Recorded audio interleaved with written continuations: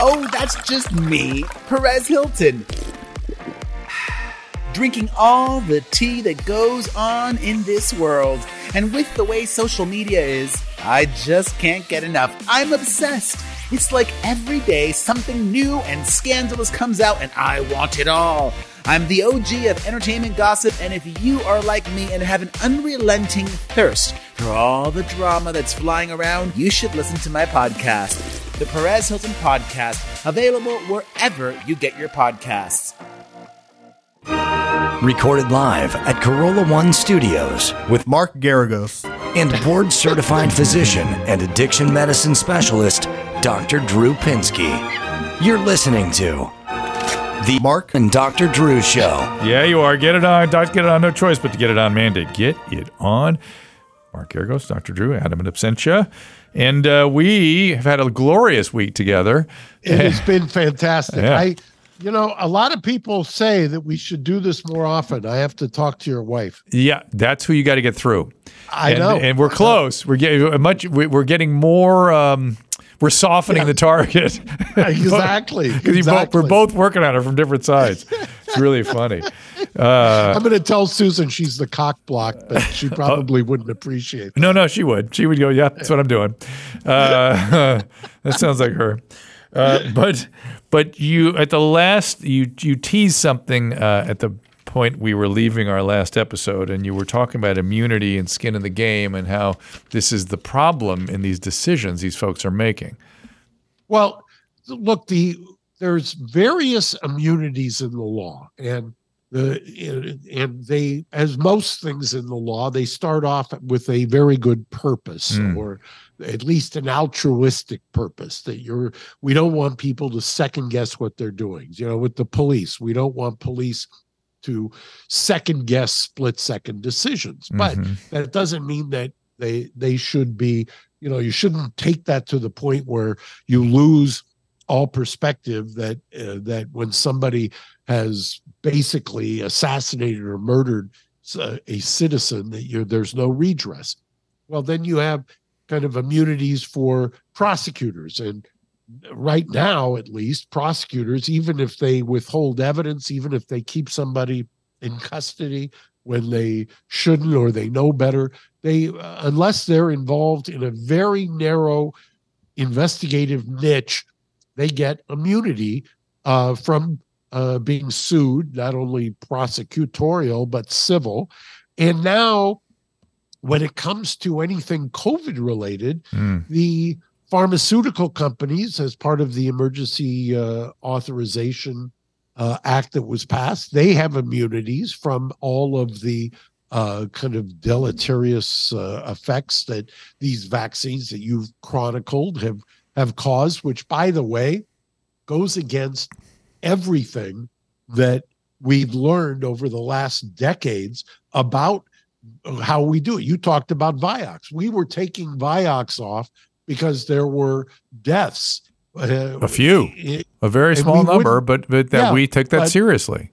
We not only took it seriously, but we did a cost-benefit analysis. Yeah. We said that as a population, we were not going to risk a handful of deaths for the basically the common good. So there is a cost-benefit analysis with all drugs, with all pharmaceuticals, but we didn't do that here.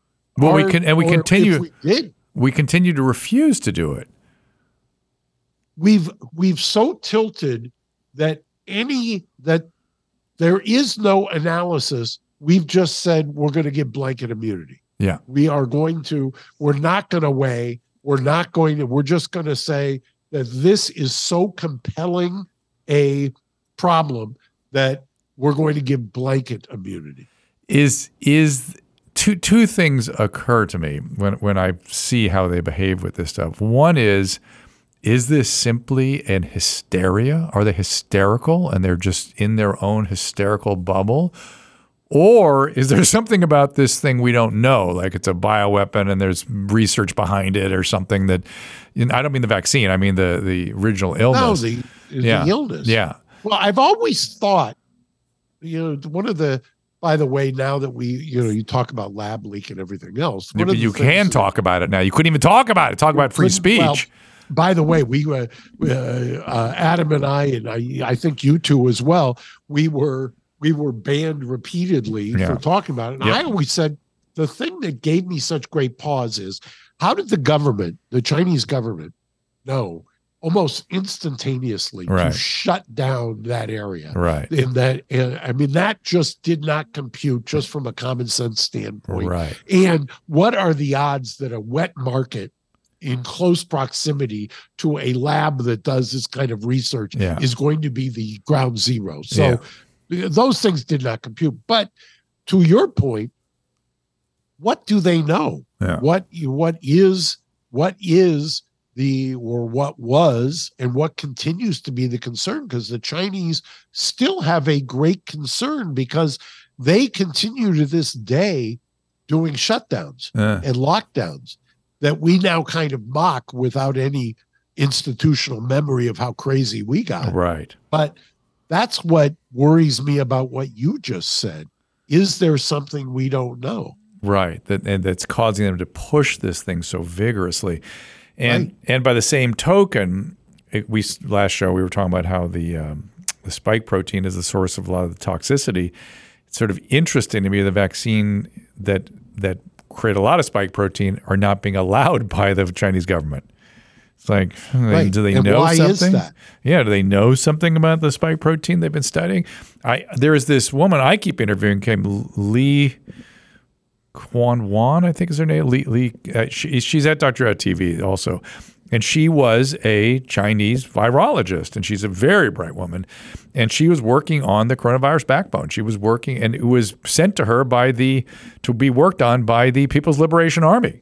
It was a military operation. And she started asking questions, and her supervisor said, "You need to stop or you will be disappeared." And she got out of there at that point. So, yeah, wow, I was right. But do you have a hypothesis or a theory, or are you just asking the question as to what this could potentially be that would still cause this level of scrutiny, for lack of a better term? I worry that they know that the viral infection causes some sort of neurological something, where it's amyloid or something. And perhaps they know that the virus is so malleable that it will continue to get around everything no matter what they do, but has a measurable potential to turn back into something bad. So that's what I worry about. I see no evidence that either are true, but that's what I worry about. So I'm looking for that evidence everywhere. In the meantime, what I keep seeing is worse problems with the vaccine than those I'm looking for the original illness, or the combination of the vaccine and the illness is the problem, because no one is teasing these things out. That's what's interesting to me, because I always ask the question, is this a result of the virus or is it a result of the vaccine? I mean, or both. Or both. Which is most people. Most people have both. And so fine. It's both. I don't know. But they're not asking any questions. You can't. What's astonishing to me, again, back to this word that keeps coming up for us, is you're not allowed to, you certainly won't be published. You will not get past preprint if you ask any question that as a result of answering the question, you could implicate the vaccine. Even if you're not looking to implicate the vaccine, if there's a possibility of implicating the vaccine, no. So there's a Danish woman I interviewed. Again, I've interviewed all these people. It's been very interesting. I was going to say, I'm surprised that you're alled to still do that. There you go. That's an endorsement of free speech. Well, it has been challenging. We've been put on YouTube jail many times and whatnot, and we have to put a disclaimer up every time we talk to somebody. And I try to toe the party line, but I'm just interested in what these people have to say. But this Danish physician researcher, an excellent study, where she showed early in the pandemic that 90% of the adverse events came from 10% of the batches of vaccine. This was, I think, was Moderna vaccine, if I remember right. And that's an astonishing, and it was a beautifully done study, clear as day. These 10% were responsible for everything. And you would think, and it made it through preprint and peer review, and everyone agreed it was an excellent study. 2 years sitting on the sideline, no one would publish it. 2 years. You would think. Because of the fear. Of what? You would think they'd rush to go, let's figure out what's happening there so we can reduce the risk of this vaccine. No, it implicated the vaccine, therefore no publication. 2 years. Now it's been published, and then nobody pays any attention to it. It's crazy. When you interviewed, I'm gonna have to watch some of these. When you did the interview, were there any external forces that were brought to bear? You mean, did anybody come down on us or anything? Yeah. Not formally that I remember. Of course, on Twitter and whatnot, there's a weird chorus of people that just go wild if you say anything slightly concerning about vaccines in any way. They just go berserko. And it's just raising a simple question like we get crushed for this one, for going, hey, this is the first vaccine in history being recommended for populations for which it has not been formally studied, i.e. pregnant women. First time in history. And then they go, well, we have so much respect. We have all this experience. I have all this experience. Like, yeah, but we do have all this experience, but they're also not collecting that data. So I'd like to see that data and just tell me it's okay. It's good, fine. But you need a control. The Annals of Internal Medicine in May put a journal out that finally started asking some real questions. And they posed the question, why aren't we doing these age-matched controlled prospective studies? It'd be so easy to do. Vaccine, not vaccine, go forward, do it for 6 months, a year or something, and that's it. Nobody is doing it. In that same journal, quietly, they showed that fluvoxamine and budesonide together were excellent in early COVID. These were things that people were crushed for suggesting. Crushed. Careers ended. You're laughing. You're saying, wow, again, astonishing. Let me talk about our friends at Simply Safe. You're squeezing in one last summer getaway before you take off. Protect your home with the latest innovation from Simply Safe Home Security. It's their 24/7 live guard protection. With the fast monitoring, Simply Safe agents can deter intruders through smart alarm wireless camera, warning them they're being recorded and that police are on the way. This must create all kinds of interesting problems for a defense lawyer, having these Simply Safe cameras going. The best home security of 2023, according to U.S. News and World Report. Adam has it. A lot of guys here have it. We like it because there's no long-term contracts. It's easy to install yourself. You can move it with you when you move. If you can take it with you. It goes right back up again. And right now, our listeners can get 20% off any Simply Safe system when you sign up for Fast Protect Monitoring. It's a huge offer. It's limited time. Again, that is Fast Protect Monitoring at simplysafe.com/Adam2. It's SIMPLI safe.com/Adam2, number 2. One more time, simplysafe.com/Adam2. There's no safe like Simply Safe. All right, I want to tell you about Miracle Made, everybody. Your temperature at night, of course, impacts your quality of sleep. God, Adam is like, you used to have a fan and an air conditioner and all kinds of. Yeah. If you wake up too hot or too cold, check out Miracle Made's bed sheets. Self-cooling, temperature-regulating, silver-infused fabrics. You will sleep the perfect temperature all night long. They're self-cleaning, that is the silver, prevents up to 99.7% of bacterial growth. Stay cleaner, smell fresh 3 times longer than other sheets. It's comfort and quality and cleanliness. Miracle Made sheets are comfortable, luxurious, without the high price tag. A nice or nicer than sheets in some 5-star hotels. You'll see it. If you try it, you'll understand what I'm talking about. And they have a 30-day money-back guarantee. How bad could that be? If you are not 100% satisfied, you will get a full refund. Sleep clean with Miracle. It is Miracle Made. Right, Ben? Go to trymiracle.com/ADS to try Miracle Made sheets today. Whether you're buying them for yourself or for a loved one, if you order today, you can save over 40% off. And if you use our promo code ADS at checkout, you'll get 3 free towels and save an extra 20%. Upgrade your sleep with Miracle Made. So wow, this indeed. This has been quite a week, by the way. I don't know how we why I have to wait. How long has it been since the last week we did together? At least 2 months, yeah? Yeah, probably 6 weeks, 2 months, something like that. Yeah. Yeah, it's way too long. Okay, we'll have Adam killed or something. So, but there's another. Before we get you out of here, I've got about 10 more minutes with you. There's another case I wanted to bring up, which is Biden versus Missouri. Have you seen this one? Oh my God, this case, for those who are paying attention or maybe not, there was it was brought in federal court, and there was a district court judge who at the time was pilloried and mocked for an opinion where he had basically restrained the administration from their influence, not just the administration, the FBI, the CDC. I mean, you name it. Kind of the went from the administration on down into all the tentacles as to what they were doing, including the FBI, towards social media companies and trying to inhibit speech. So it goes up to I believe it was the 11th Circuit, and they wrote an opinion that I invite anybody who's listening to this to read, because if you take a look at the factual synopsis and then the law, the facts are very clear as they lay it out. Yeah. Boy, it's damning. Makes you shudder. It's damning. And the again, astonishing that everybody doesn't see it that way. That's just, and it's going to the Supreme Court, right?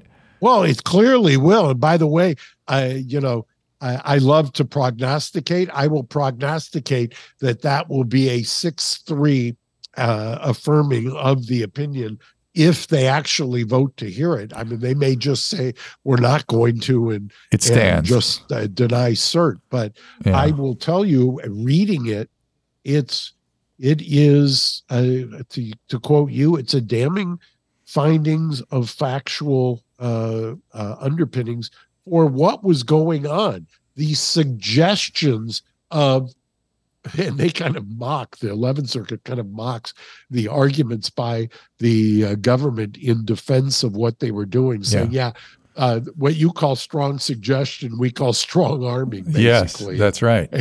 And the idea that I always joke when I'm talking to a jury and I'm knocking on the door and saying, we're the government, we're here to help.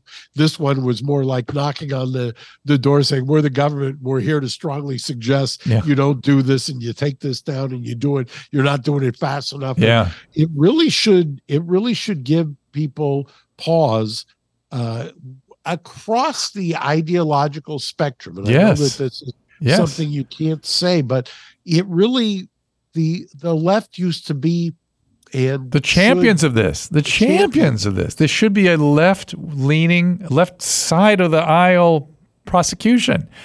And I actually almost got involved in this thing, and several friends of mine are in it. And Jay Bioethical, people whose careers were ruined. One of the most. Well, Jay, I used as a declarant in several of our lawsuits. He would, and this poor guy was talk about cancel doesn't even do it justice. Yes, and this guy is to say he's a mensch does not even begin to describe what a great guy he is. And by the way, could you get better bona fides? Pre-COVID trying to destroy him, but this is somebody who is schooled, as opposed to somebody who's got a master's in social work, who's somebody.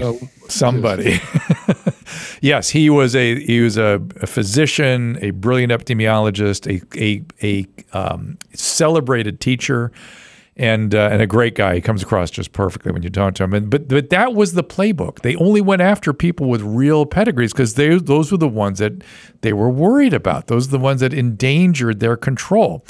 And the other guy is a guy named Aaron Cariotti. You should know this guy. He's a psychiatrist.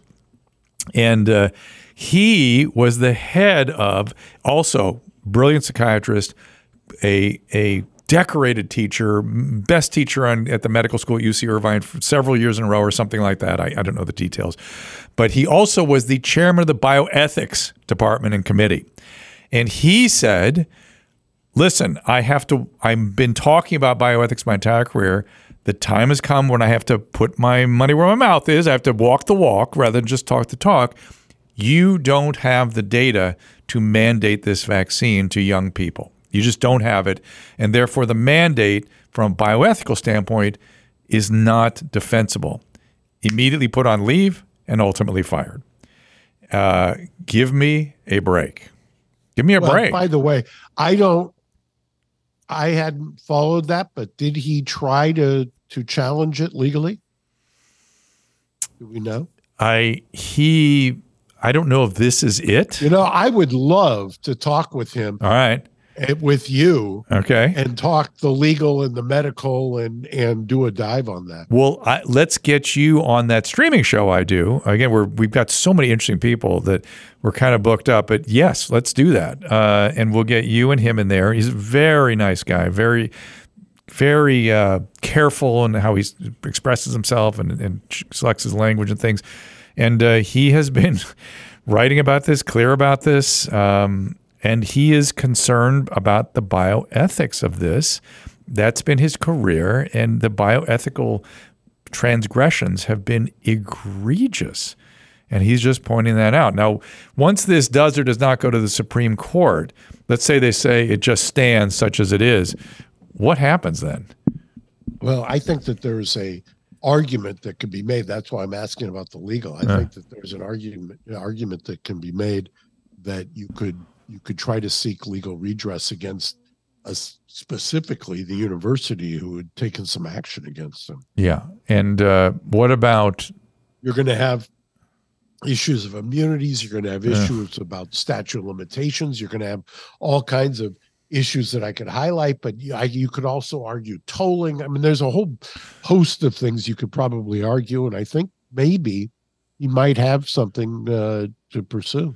We promised a little bit more on immunities. It's I'm going to let you go in a minute, but before you do, tell me what can be done about these immunities. Is there anything? I think that part of what you have to do when fighting them, it's interesting because just last week, one of the cases I have that's in the Eighth Circuit, which was a case where it was a young teenager who had a gun to his head, and the mother called the cops. The cops came, told him to drop the gun. Mind you, he's out in the woods. It's not like he's threatening anybody. Told him to drop the gun. As soon as he starts to drop the gun, they killed him. Jesus. And that was an immunity case. It's been dismissed twice. I've gone up to the Court of Appeals. They lost again. The police department lost again. And in a 2-1 decision, we reversed it again, and just last week they denied the petition of the Benton Police Department to rehear that case in bank, meaning the entire Eighth Circuit Court of Appeals. That may be what happens in the 11th Circuit in the Biden case, where they ask for an in-bank hearing. If not, then each one of these cases would end up with a cert petition at the U.S. Supreme Court. So and you gotta kind of work through the system. Right. And let's say you get to the Supreme Court with this. Will it just apply to this case, or will immunities be sort of? No, it could literally. I've had 4 of these now from the various circuits across the country, trying to get the U.S. Supreme Court to take one of these cases so that we can try to get the immunities once and for all defined. Remember, this is a judicially created doctrine. This is not the legislature saying we're creating these immunities. Judges came up with this. And so judges can do something about it, and that's what we're trying to do. And would it apply to politicians and their immunities and public health officials? You could take this, you could expand this depending on the context. I mean, we don't have enough time to talk about it, but if that's where we end up at the U.S. Supreme Court, I can see where you could expand it. So I hope you get there. And then I also hope then that the Biden versus Missouri gets there too. So we start to curtail some of the excesses of the federal government, right? Well, but both of these cases are working their way so that they may be in front of the SCOTUS at the same time. Oh my God, that'd be amazing. All right, Mark Geragos, give them where they can find you. I'm going to let you go. I'm going to keep talking after I let you go. But where do they find you? At Mark Geragos on Twitter or Geragos.com on the web. All right, man. Talk soon. Thanks. See you. Thanks. Great, Mark Geragos, everybody. And before we go on, I want to mention our friends at JustWorks. Small business leaders want an easier way to onboard and manage remote employees. JustWorks makes it easy for you to start, run, and grow a business. Here's how it works. Peace of mind, payroll will run smoothly, your team can access benefits, and your business will get the support it needs. JustWorks this should all, the fact that we're not using JustWorks is sort of astonishing to me, speaking of that word we've been using all day. JustWorks can help attract and retain top talent, get access to medical, dental, and vision benefits, plus wellness, mental health support, fertility, financial planning, and more. It's all there. Takes care of it. It makes it simple. It is JustWorks. Payroll, it's running smoothly. Benefits. It's all there.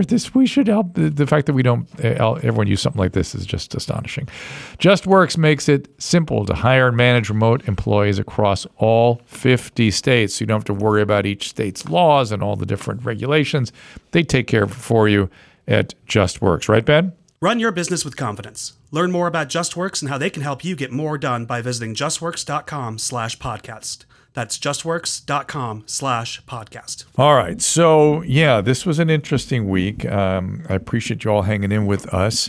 Mark and I keep fantasizing about doing our own podcast one of these days on a regular basis. And Mrs. Pinsky keeps getting in the way of that. I'm just saying. So we'll see if she softens on it. Mr. Geragos and I are both. You guys are laughing at that, are you? Is that what you're laughing at? Why is that so funny? Tell me. I don't know. It just seemed funny. Okay, good. Well, she's the one that's getting in the way of it. As he and I mentioned, we are both... it just came full circle. Yeah, we're both softening the target as best we can to try to bring it around. In the meantime, Adam can take off and do what he wants, and Mark and I will have a good time together hanging out. We got the intro, so... Intro's already made. The intro's there for our pod, everything. We're all good. But it's always really, I learn something every time I talk to Mark, and it's just so interesting when he and I come from these very different disciplines and share our notes and to talk about things. We always we learn, we grow from it. So I hope you guys all get something as well. There's one other thing I was going to bring up with him, so I'll just tell everyone here.